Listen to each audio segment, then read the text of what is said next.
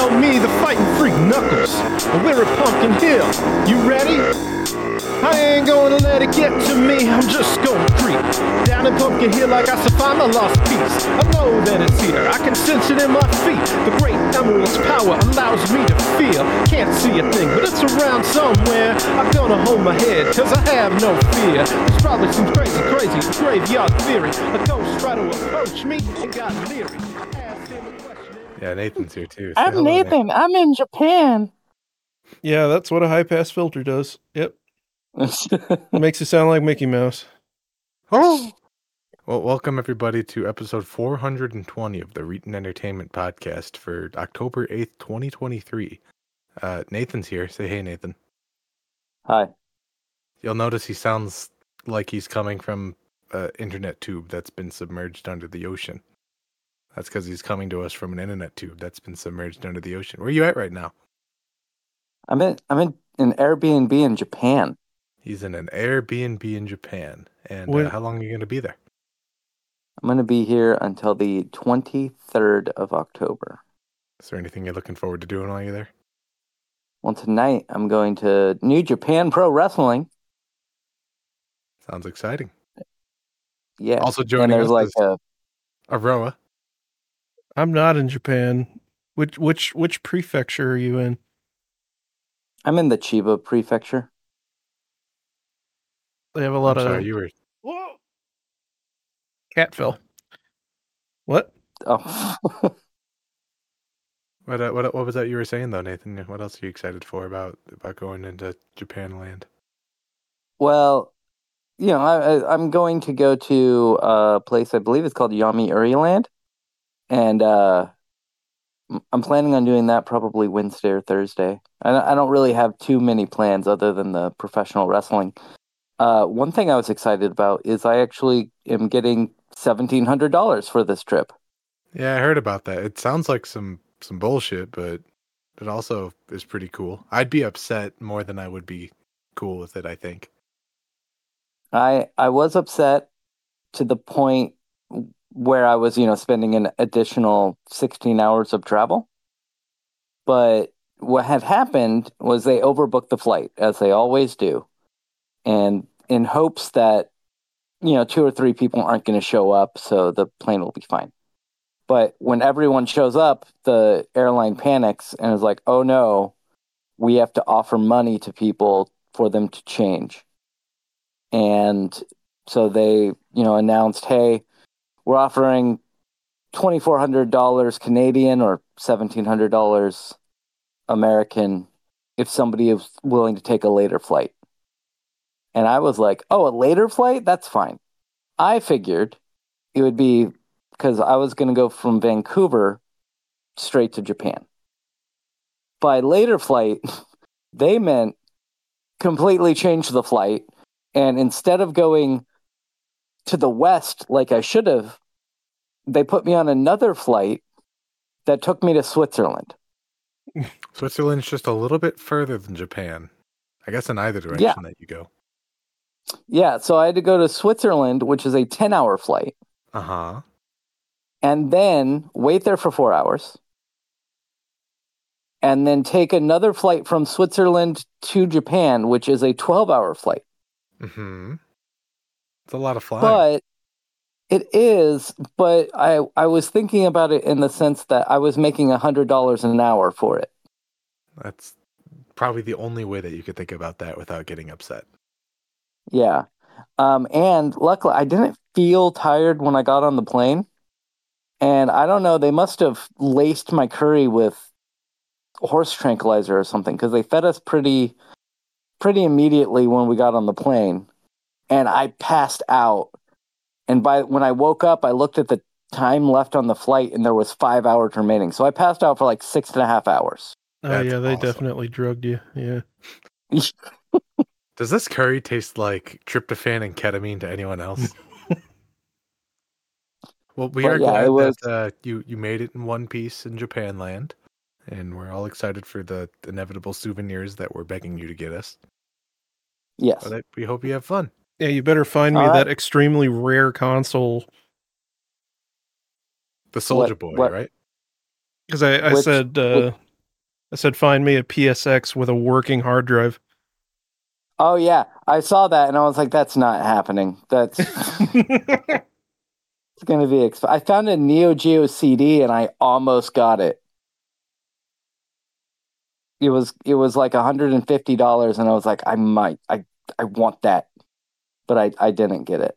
If there's one piece of retro gaming that I know extremely little about, it's everything involving Neo Geo stuff. The Neo Geo was the very expensive. Well, the console wasn't that expensive. It was expensive, but the games were as much as the console. So you would have the cartridges were like 200 megabytes, but this was in the early and mid 90s. Oh, I see. So yeah, so games would regularly cost like $200 to $300. Well, because it was essentially like arcade equipment for the home. Yeah. Right? Mm-hmm. And they made the Neo Geo CD, which could play the same games, but obviously it's much cheaper to produce a CD. And I thought about getting one of those, but I might end up getting one if I find a good deal on one. But I just wanted to be here because it's episode 420, and obviously 420 jokes and everything. I'm going to leave and let you guys do all that weed that I smoke in Japan because that's legal. And I'll talk to you guys later. Bye. Did you want to talk about any games you played in your 44 hours of flying or anything? I played 0 games in my 44 hours of playing. I have my Steam Deck on me, but I just listened to podcasts and watched YouTube videos. I was cramped in between people, and I didn't want to like pop out the Steam Deck and everything. And you still haven't listened to Bug City Blues, a Shadowrun 6th World Edition actual play podcast. Wow. Just make a version of it that takes out all of my dialogue. That's the one that I'm releasing, homie. You'd have to listen to it to find out. Perfect. I will talk to you guys later. Goodbye. Okay, goodbye. I can't believe he went an entire flight without playing a video game. Like, even 5 hours sitting still. That's rough. I was on like a 2-hour flight, and I wouldn't have been able to make it through that without playing something. So, I mean, even like dicking around on my phone for that time, like a cookie clicker would pass the time at least a little bit. Yeah, for real. For that. Nathan told us when we were waiting for you to show up that it was episode 420. It's like, wow, I wish I had something I could go over the top with. I'm just so damn tired, though. Yeah. Yeah, I got nothing. So tune in next week when we make up for it or something. I don't know. Nathan's probably not even going to be back next week. Yeah, I already when did he say? The 23rd? The 26th or something 26th. Like that. Jesus. He's going to be on for 2 more weeks. I wish I could take a 3-week long vacation. Damn. Speaking of things we wish we could do, what kind of games have you been playing lately? Not a lot. It's mainly been that Yu-Gi-Oh game I talked about. Playing the cards, summoning the monsters. Yeah, pretty much. I've tried a couple more times to finish the Sonic Frontiers DLC. I still can't do it. I am ever more tempted to cheat, but I haven't yet. I haven't fallen quite that far. But who boy am I tempted. It is really fucking dumb. And it's amazing that there are people who are defending this shit. Have you seen any recordings of people doing it like without a TAS or something like is it possible to do? It is possible. I've seen people in like the Steam discussion forum saying that they did it and it just took a while, and I do think that it is possible. Absolutely. But it's just so hard, and the game is not made for it. Like it's dumb. It's very dumb, and I hate it. But I also really want to see the new Supersonic fight, so gotta do it. I gotta force myself through it. Any other games worth mentioning? Um, I swear I feel like there was something else that I wanted to bring up, but I can't for the life of me remember what it was, and there's nothing in my Steam library, so I give up. I don't know. I In that guess it case, didn't matter that much. obviously you didn't remember it. Yeah. I guess we'll talk about the game that I played. You know that Cyberpunk game that just released the DLC? Oh Pretty, yeah. pretty damn good. One thing I do like about it, I think we've known me long enough to know that I have a certain aesthetic that I enjoy, that I chase. It's sort of that like dilettante, high-tech, low-life, Midgar style. And that's what the DLC is. That's all it is. And I'm in love with it. A lot of times I just walk around going like, wow, looking at all their, just so pretty. I'm glad that video games look this good. And Cyberpunk certainly is taxing on the system with this new DLC. I have a feeling this is what they wanted the game to be like originally, with just how detailed and in-depth everything is. But man, there are some places where even my computer just starts chugging. It doesn't seem like it even makes a difference with ray tracing on or off. It's just entirely too oversaturated. They went a little overboard. Just a little bit, and it works for it because that overpopulated junk's kind of everywhere. This is where it broke down and this is where it stays kind of look. It looks great, but sometimes you're walking around and it's 70 frames per second. You turn a quarter and it's like 30. Ugh, jarring. I've heard that the sequel wasn't necessarily going to be greenlit until the response, both from the series of updates and from the DLC particularly, was so positive. So it sounds like they really did a lot to make people turn around on that game. They certainly spent the money on it. I saw they were spent almost like $2 million on the budget for just the DLC, which is pretty ding dang unheard of. Yeah, that's the DLC lot. and the 2.0. Yeah. We don't have an article for it, but I do want to mention as a honorable mention story, the crew over at CD Projekt Red are unionizing because I guess they've had 3 rounds of layoffs this year. And that sucks. Good on them for unionizing. Yeah. The only other games that I've played aren't video games, but I do want to go over my spiel here. Have you ever heard of Call of Cthulhu, the tabletop investigative game? I have. I had a chance to sit down and play with that, with, of all things, the historical society of a local town. That was like weird enough that I was like, okay, I want to be a part of this. I got confirmation from my boss to get off each Monday for this month. And like, we're going around and like doing a Lovecraft story that takes place in our town. All of the landmarks are the places that have been here since like the early 1900s. It's kind of cool. Like, I'm in the Chicago area, so obviously we have a lot of connections to just all the slaughterhouses and stuff that Chicago was so popular for. And a big part of our story was like the history of how Carcass is full of just like, at the end of the day, it's just the gelatin of all the byproducts gets shipped in. And that was a major theme point of the story. And I was like, that's fucking interesting, dude. You thought about this. That's one of the coolest fucking things I've ever heard anyone do with a tabletop game. And I've been enjoying it. There's only one dude who, excuse me, is with us, and he seems like he might flake out of it. But like for something that we just kind of picked up and did, the dude definitely put in way more effort and time into this than he needed to, and it shows. I'm excited to go back. Man. And then go on. Big cities get to do cool shit. It's not even a big, like, it's certainly a yuppie town now, but it used to be like a cultural cornerstone up here.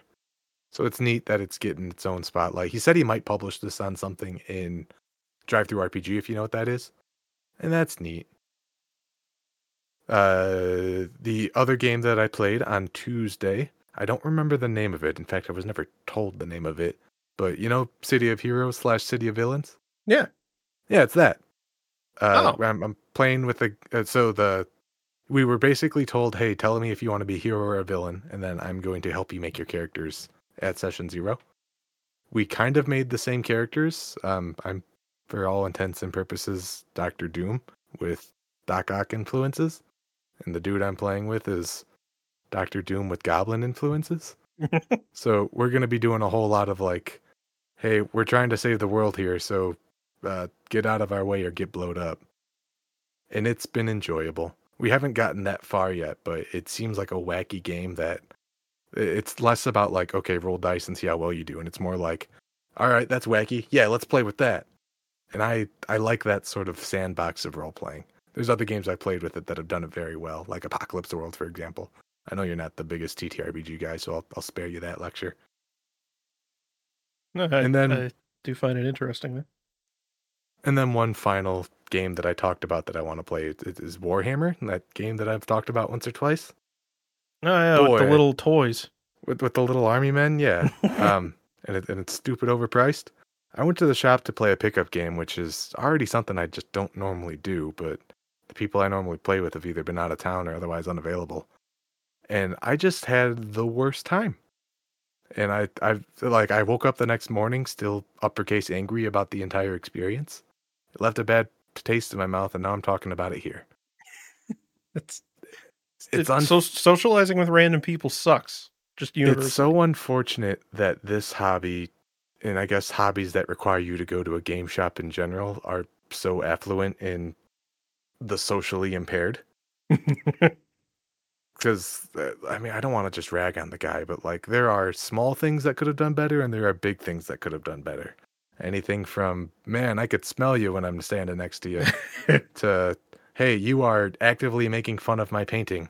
Why are you doing this? My painting, at least my models are painted. Like, I don't think he was, I think he might have been on the spectrum or something like that. Yeah. And after 3 hours of this, I was just like, I'm tapping out. I concede. I'm packing up. I'm going home. And he's like, oh, you're not mad, are you? And I was like, I can't tolerate you anymore. So I'm going back to that same shop on Monday, and we'll see if the owner says anything. Because I wasn't yelling at him, but I did kind of put him in his place. Oh. And sometimes that's what they need, you know? I don't just mean they as in like a specific group. I just mean, you know, sometimes a dude needs it. Yeah. Yeah. And all things considered, I do think he was behaving inappropriately. That's wasting somebody's time for 3.5 hours. Yeah. So now I got that off my chest. I feel a little bit better. It is very fascinating to me that, like, it's one thing that the concepts in such hobbies attract a certain group of people, but the fact that they learn nothing about socializing via participating in said hobbies is just very strange. Because, like, at least with video games, it's like a completely solitary experience, or at least it can be. Ooh, I've seen the same problem with Smash Brothers clubs before. Magic the Gathering is another grouping that comes to mind of people who just don't always get it. Like anything that requires you to be in close vicinity with other humans, it's like you'd think eventually you'd pick up on some stuff, but apparently not. Apparently not, man. I'm going to desperately try to branch out into my very dense, thick social walls. There's probably a better way to say that. But until then, maybe I will also look into Tabletop Simulator or something. Because at the very least, I won't need to stand next to them if they smell. Right. And that's it. I also got a 1 terabyte flash drive for my Steam Deck. And then I looked at this flash drive that was smaller than my thumbnail. And I had an existential crisis because that's a terabyte of storage. That's yeah, I remember whenever you needed like a small dinner plate sized hard drive to fit that. Ah, man. That's cool. I'm probably going to end up spending my next couple of days at work filling this thing to the brim. I haven't actually played any of the games I've just installed. I've just had the satisfaction of like seeing the bar go up a tiny little bit when you download like 100 gig game. That's why I play idle games. Make the bar go up. But that's it. That's all the games that I played. That's all the games that you played. I think we could get into our stories. Oh, okay. The first one I want to talk about, it's not going to take too long. It's a little out of order of the way that I posted them, but I do think this is the most interesting story. This is from BBC News, there are now rules of engagement issued to hacktivists after chaos. Again, this is from BBC.com, a little more high class than the articles that we usually talk about on this podcast. The International Committee of the Red Cross, which I'm going to refer to as the ICRC, has for the first time published rules for engagement for civilian hackers involved in conflicts. I'm not going to read this entire article beat for beat because that's really boring, but the skinny version is that the ICRC is responsible for overseeing and monitoring the rules of war, which is like one step beneath the Geneva Convention. Like you have your strict definitions, and then you have your enforcement. That's where the Red Cross comes in. This comes initially from accelerations in conflict in the Russia-Ukraine fiasco. And because of a proliferation of hacktivism, ICRC legal advisor Dr. Tilman Rodenhauser has put out these 8 simple rules based on international humanitarian law. Say that 5 times fast. The rules are: number 1, do not direct cyber attacks against civilian objects, which is, yeah. Do not use malware or other tools or techniques that spread automatically and damage military objectives and civilian objects indiscriminately. That is some cyberpunk ass shit to read. Yeah. Number 3, when planning a cyber attack against a military objective, do everything feasible to avoid or minimize the effects of your operations may have on civilians. So I'm guessing that's like, don't hack a dam and force it to go open or something. You know, minimize the war of attrition on anything other than your intended target. Yeah, don't take out a major like power infrastructure so that it takes out all the civvies' power too. Number 4, do not conduct any cyber operations against medical and humanitarian facilities. I think that's one of those Geneva rulings too. Number 5, do not conduct any cyber attacks against objects indispensable to the survival of the population or that can release dangerous forces. Oh, The one thing that comes to mind is all of the attacks that were happening on nuclear plants. Yeah. And that seems like such a holy shit, what are you doing, you stupid motherfucker? Yeah. Kind of move. A little bit, especially like in fucking Ukraine of all places. Of all places. I was looking at a map recently of Europe. It's totally unrelated to all of this. You know, France has a nuclear power plant that's just like built in this little nipple that's surrounded by Belgium. No. Dick move, France. Wow. All right. I'll show a map of it after this podcast to you. It's kind of funny to think about how that must have gotten approved and just how Belgium's sitting there like, okay, fuck you, I guess.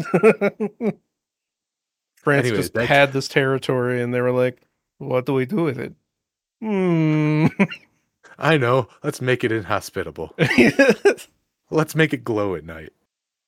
Let's get back to the article. Right. Number 6, do not make threats of violence to spread terror among civilian populations. Yes, don't be a terrorist. Number 7, do not incite violations of international humanitarian law. I don't really know what that would look like in a cyber space. I guess it would be like if you were to hack like signage, you know, something like that. And then you'd put out messages of like, set the nearest hospital on fire, you know, like. Or do you remember when in Hawaii they had that emergency broadcast that's like, Hawaii's going to blow the fuck up in 5 minutes, everyone? Yeah. Something like that comes to mind, I guess. And then finally, number 8, comply with these rules even if the enemy does not. That's the hard one. Yeah, be the bigger man. Yeah. It's pretty easy to see, like, looking at the basics of the Geneva Convention and the ideas laid out on that, where the Red Cross is getting its influences for these rulings. And I certainly don't think anything that they're saying here is too outlandish. However, the IT Army of Ukraine, which has 160,000 members, is kind of saying that they're probably not going to do this. Yeah, I don't blame them. I also don't blame them. Like, when you are at war, it's hard to say, okay, if you shoot them and they go down, you got to let their medic get them. Yeah. Meanwhile, they're bombing your churches. It's like, well, fuck them.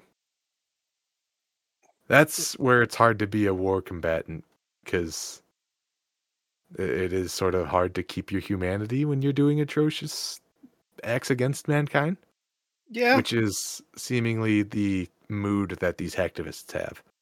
A quote of Killnet says, "Why should I listen to the Red Cross?" Which kind of reflects, I guess, the general mood that we were just reflecting. Yeah, it's like, well, yes, you want to do your best. Like, you don't just want to take out a civilian facility just because. But, like, yeah, I use the example of like if you're hacking a power plant and you shut down the generators, like, yeah, it's gonna ruin several people's days and maybe kill a few like old people or something, but if it takes out a whole military base, yeah, you know, yeah, There's a pro and a con side to all this. The pros is if you're specifically only targeting certain infrastructures, like, hey, that hospital's probably got a generator backup. But the con to that is, so does that military base. If you want yeah, to be effective, you need to go scorched earth. and like it's particularly bad in conflicts like this one because it's not like, and oh boy, we're getting heavy now. It's not like Israel Palestine where both sides are pretty like equally matched overall. Um, at least it seems that way. I don't know. It seems like they're both just fighting a war of attrition. But Russia Ukraine, it's like Ukraine is absolutely the underdog, um, and are it's impressive enough that they've managed to maintain this long. So I can definitely understand that if you're on that side, whether you're doing it remotely or you're, so to speak, on the front lines, like you're in Ukraine and leading some kind of initiative, like either way, why would you want to be accommodating to the Russian side in any way? The And only thing that I could really think is, as the war stands right now, Ukraine is a very, uh, what's the word I want to say here? Civilian dense war zone. yeah, And if things turn around, that's not going to change. It's just going to be on the other side. And I think yeah, this all comes out to be like, hey, just because people are being shits doesn't mean you should be a shit. and And it's hard to agree with that sometimes. yeah, and it also is like you got to figure a lot of civilians in Russia don't want this to be happening either. Of Like, course. and making it their problem too isn't necessarily for in everybody's best interest. And again, like there's a lot of complexity to that because hey, if you make the Russian people upset, they're going to revolt against their government hopefully. But Hopefully. I think that's the end game with all of this. yeah, And take it from me, I learned everything I know about war operations from Little Army Men. but I th- it oh, I do think that it's great that the Red Cross wants to kind of at least make a formal statement and be like, "Hey guys, can we at least like do our best to not be ruthless dicks towards the other side?" But like it does kind of it almost rings in the same way as God, I think this was a few months ago that the Red Cross put out the same sort of thing, but for fucking online gaming of all things. hey guys, don't teabag because that's a war crime. I think I It, do remember that. yeah, like it has that same sort of feel to it because I just don't think that the Red Cross really holds the same sort of level of respect as maybe they did 30 years ago. Listen, Aroa, if the Red Cross wants to tell me that after I incapacitate an enemy, I shouldn't do a Fortnite dance afterwards, maybe that's an organization I don't want to be listening to. I can't argue with that. There is a part of me that thinks that just because of the nature of the landscape of like hacking in general, and that covers a broad range of things, anything from disrupting power operations to making the printers at the military base spam dick butt over and over. Like, both of those are generally going to be looked at the same way in the ICC. And I don't think this is a battlefield, specifically like cyber warfare, that is ever needed to worry about the civilian interaction side of things as strongly as it does right now. We are more integrated with tech than ever before and more dependent than ever before.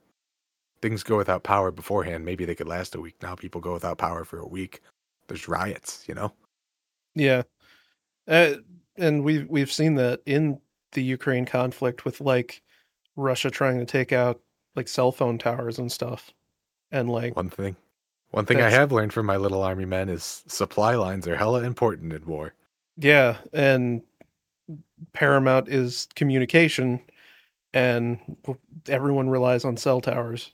Like, and yeah, it's just. And if only there was a way that we could have something in space that some asshole could just like flip the switch and turn on.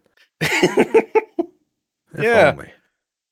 Well, that sure would would solve a be lot of these problems. Anyways, I just saw the article that Red Cross has rules for handling cyber terrorists, and you know me, I'm a big cyberpunk fan. Every day we get closer and closer to the dystopia that I guess cautionarily warning people about.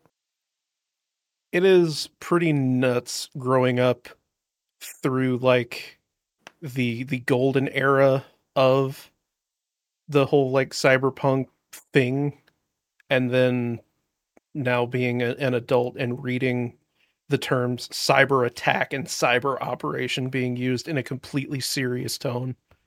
I heard people say the word corpo in a casual conversation, like people who are professionals. Like, it's starting to happen. It's pretty crazy. And if I could just get my cyberware and my crew of runners and we could do wacky zany Ocean's 11 heists, then I'll finally be happy. We're not there yet, but maybe in a couple of years. God, I hope so. Speaking of wacky zany things that nobody would ever believe, did you guys hear that Assassin's Creed Mirage has Denuvo added in on a day one patch? This is such an utterly fascinating decision. It's one that certainly I'm upset that they did it, even though I'm not affected by it at all. Yeah. As much as I love the Assassin's Creed games, I haven't played the last couple of them. Just each one of them is too big for its own britches. It's telling a story that's hard to give a shit about. And doing things like adding controversial DRM to your game the day that it releases is not going to help that case any. No, and especially whenever you're already, because like Ubisoft is another fucking publisher that has decided that they want you to use their launcher. Even if you're buying their bullshit through Steam, you have to use the Ubisoft Connect launcher so that they can get their analytics off of your computer. But like they have that, and on top of it now you're going to have me buy a game thinking that it isn't going to have the worst DRM on the market, and then give me a mandatory day one patch that adds that in, and I can't really do anything about it because otherwise I just can't play the fucking game. I feel bad, especially, I mean, it's hard to say you feel bad, you get what you deserve, but the people who pre-ordered these games thinking such a thing wouldn't be in place, what do you do then? Yeah. The article, which we once again are not going to go reading bit by bit, does specify that people are saying, oh, there's no drop in performance, it's all good. I can't think of any other game where that's the case for Denuvo. Yeah, no. Pretty much universally, it's been shown that removal of Denuvo has improved performance. In every example that I have seen or can think of. So I highly doubt that this is the first time that finally Denuvo doesn't kill your fucking game. Yeah, especially coming from Ubisoft of all people. I don't believe that. Yeah. They're just going to tell you whatever the fuck they want to tell you. And like eh, eh, the thing with this, and kind of going off of how you mentioned the pre-ordering thing, I don't know for sure, but I doubt that the Ubisoft launcher allows you to download old versions of games, because Steam will. You have to. It's a bit finagled, but you can do it. Um, and that, I want to say, like, may bring into question the idea of, like, is this, I wouldn't call it necessarily false advertising, but essentially almost maybe a bait and switch sort of thing. Like, Definitely a bait and switch. I wonder if this may technically be illegal, at least in America and probably other countries, considering you bought the game under the impression that it was not going to have this additional software, and then they mandate that you download this additional software afterwards. Like, Now, go on. I wonder if obviously somebody's is looking into it, because everyone wants to. There's always somebody that wants to sue a major company just at any given time. But I do wonder if there's anyone seriously considering this idea, and if we might see like a yet another Ubisoft focused class action lawsuit for Ubisoft. If something like that happens, I'm sure we'll hear about it as soon as next week. I'm glad that you mentioned false advertising, but probably not in the way that you're thinking. The fact that this went out to people who, like, are in the games news industry, they were able to get a copy, that they had an experience that people who are looking to their feedback to get this game are not going to have. It's not the same experience. At that point, anytime that somebody waits till the day that their game is released to do something shitty like add de nouveau, you are fundamentally changing the entire basis of everything that's been built up before that. You're no longer giving people the same package that they thought they were getting. And that's shitty. Yeah. There was, I can't remember what it was. I'm sure it was like a Warner Brothers game or something. I seem to remember that there was a game that all the review copies went out. It got like, the typical AAA treatment of like 7s and 8s. And then the day one patch added like a microtransaction system and a bunch of other like anti-consumer bullshit. And it was very much the same scenario of like, people would have pre-ordered the game based off of the impression that news outlets would have gotten, and then they bring it home, they get the game that they thought they were getting, and then there's a mandatory update that changes it entirely and ostensibly ruins it. It's scummy. And like you said, it might not necessarily be legal. I could see an argument that this is anti-consumer.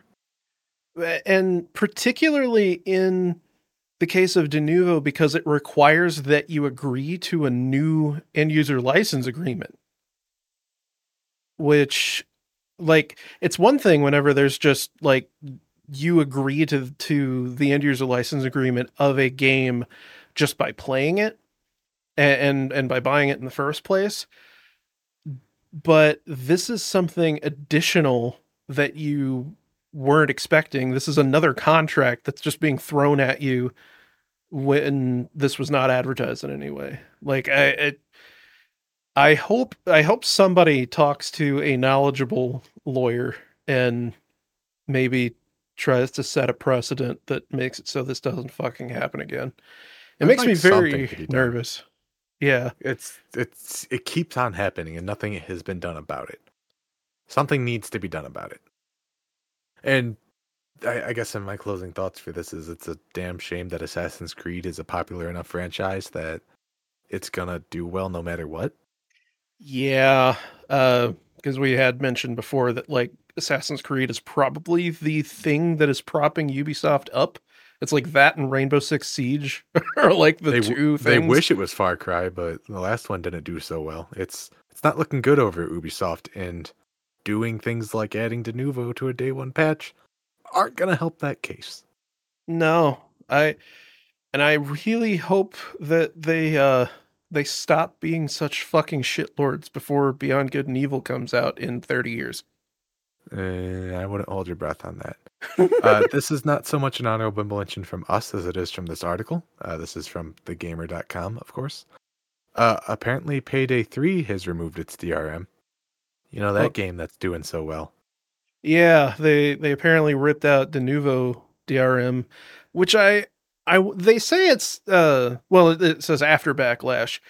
I wonder if it's necessarily because of the backlash or if they realized how stupid it was to have Denuvo on top of making it an always online game. Yeah, I suspect that's head on the nail there. They were having some issues, particularly on the network side of things. And I think having so many extra checks in place was hurting their case. Yeah, and like Denuvo's entire purpose as DRM is to keep people from pirating your game, especially during the release window. And it's like, even if you did pirate Payday 3, you literally can't play the game without having it connected to Starbreeze's servers. So what's even the point? They're paying a license for Denuvo for no fucking reason. Mm-hmm. Might be better to just bite the bullet and cut that contract short. Yeah, I would think so. But that's probably going to be too little too late for Payday 3, but they're trying. God, are they? They just need to try harder, I think, because I just cannot be arsed to buy that thing. And finally, speaking of things that people can't be arsed to buy, Bethesda's Redfall is failing to attract enough Steam players to make a team of 4. Ooh, don't like to see that. That is really sad. So I've played games on Steam, like the original Splinter Cell Chaos Theory, where you could do spies versus mercs. And even that, 15 years after release, had like 12 people in its lobby consistently. The fact that a game that came out, 5 months ago, has not 4 people playing it is a grim sign. It says, according to SteamDB, at the time of writing, there are 7 concurrent players on Steam. And that's down from the post-launch period peaking at 6,000, which is still pathetic. Now, granted, it was a Game Pass game. Still is, because it's a Bethesda game. But still, there are a lot of people on Steam. And the fact that only 6,000 seem to have played it in the first place, and now you've just lost all of them. Essentially all of them. And being a AAA studio, that's nuts. I wonder if I'm sitting at Xbox and I'm responsible for overlooking sales of games, if this isn't making somebody hit the panic button on Game Pass in general. I kind of want to sit down and look at a list of all the titles that have flopped and done well on that platform. I wonder if developers knowing, hey, there's going to be a consistent download base, just because, kind of like Nathan, he'll just play whatever game's on Game Pass. I wonder if that's making them not give a shit as much. I also have wondered that they're going to get their money either way. So why would they bother putting a lot of time and effort into making sure that the game is actually ready to be sold? Because no one's going to buy it anyway. They're just going to play it on Game Pass. And looking at the complaints that this article lists up, the reason the people didn't like this game, it's bland storytelling, bad AI, technical issues. This stinks of a game that was rushed out the door as fast as it could be. And especially from Bethesda or Arcane, whoever the hell made it. Yeah. That doesn't sound right. They should be able to knock it out of the park just using the assets they have already in-house.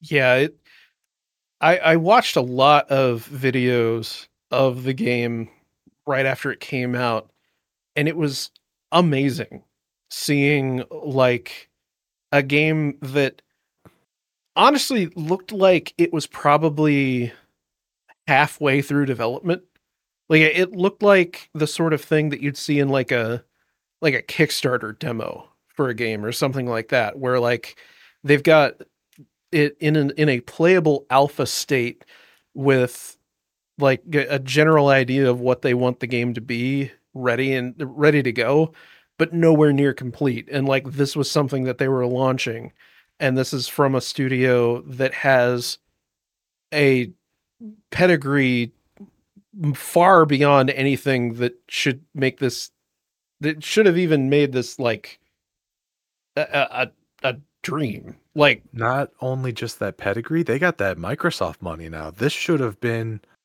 not only that, this was supposed to be one of their, like, come use our Game Pass games. This is supposed to be one of those hook, line, and sinker things. How did they But- fuck this up so bad? It doesn't add up. no, this is I really would like to know like a full post-mortem of what the hell happened with this game. And like it doesn't seem like the sort of thing, because it's not like a Cyberpunk where you can see where a good game lies underneath all the jank and like the half-assed systems that weren't quite up to snuff. Like there's nothing really all that remarkable in Redfall. Like it's just a fairly by the numbers co-op shooter at its core. And I kind of get where I kind of get where because this article mentions that there were allegations that Redfall's own developers were hoping that Microsoft would cancel the game. And I do really wonder if this was like kind of pushed forward by some director or maybe like a low tier executive who was like, no, this is going to be great. We can't cut our losses now. And meanwhile, the dev team was like, we don't have any ideas on how to make this stand out in any meaningful way. And I don't think it even needs to stand out, really. All it needs to do is be a copy of Left 4 Dead. And I can't believe I'm saying this, but so many games aren't pulling that off. And it's usually because they shoehorn in either shitty balance mechanics or they shoehorn in some shitty microtransaction roulette system or whatever. But over and over again, we're seeing these things. Like, I'm going to pull some examples out of my ass. Like Payday 3. Basically, we're seeing the exact same thing happen here, where it's I'm glad you mentioned Cyberpunk, because Cyberpunk was obviously made by somebody who knows game design. And I think a little bit of that is because they were stealing from the design of the tabletop game, but it's got a skeleton. Like, if you look at that design document, even if it's not finished, it's there. In games like Redfall, games like Payday 3, games like, I'm going to go back as far as Mass Effect Andromeda, because that's the first one I think of. And it's just been a problem since then. They're not done. Not in the sense that, like you said, oh, there's something here that just, we need to trim the fat off of it. They're not done in the sense that they're not ready to come out of the oven. There's not enough fundamentally here to be a game. It's more than a walking simulator.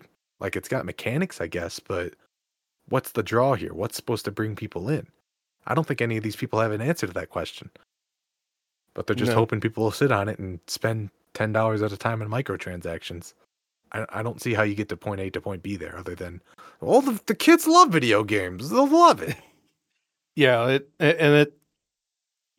if it had been, because like Redfall, I'm not totally sure what it was or what I would compare it to. Maybe like a looter shooter, something like that. But like, it's just so very bland. It's linear Borderlands, as far as I could tell. Yeah, like very much like that, but like trying to also have the typical arcane stuff of like, you can stealth if you want to, but like no one's gonna stealth in a fucking looter shooter. What are you doing? Like, hey, do you want to 10-20 minutes to do a fight that could take 2? No? You don't want to make your 3 friends sit and wait around while you, the one person interested in doing this, dicks around? No? Huh. Yeah, release it. It's ready. Yeah. What? No, that's a powdered donut I was eating. That's what that powder is under my nose. Yeah, I don't know which branch of Arcane worked on this because I think there are two of them. Like one of them's the like Dishonored studio, and the other one's the one that made Prey or something like that, I think. I don't remember. But yeah, I hope that they don't get shut down after all this. I could see Redfall getting shut down. I could see them saying it's not worth it to have the 10 people a week log in. Hopefully, but definitely not with the option to host your own private initialized servers. Yeah, it does allow you to play solo, so I'm assuming that it doesn't outright require online connectivity. So at the very least, maybe somebody can develop a server emulator or something if somebody really wanted to. But I don't For really when know. it inevitably dies, and I'm looking at my watch here, 2 weeks. It's got 2 weeks left.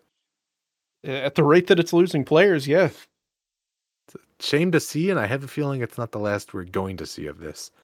Games are going to need more than, oh look, the main character is a fat black sassy woman. That's in right now, right? People love that. Oh yeah, look at what the hell was that shitty third person shooter that with the Awoken. yeah. I think Or I don't know. I don't play modern games for all the reasons that we complain about on this podcast. I don't play most modern games. yeah, even fucking the one with Aloy. What is that? Horizon something Dawn. Yeah, even that was annoying. Can't stand that shit. And Too old for this video isn't- games.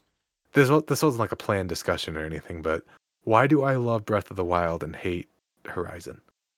They're kind of fundamentally the same game, except one's got a really bad story that I don't care about. I mean, the obvious answer for me at least is that in Zelda, the protagonist knows when to shut up, and that's all the time. There's got to be something more to it there. I think There's- this is worth some study at a time that we're not live.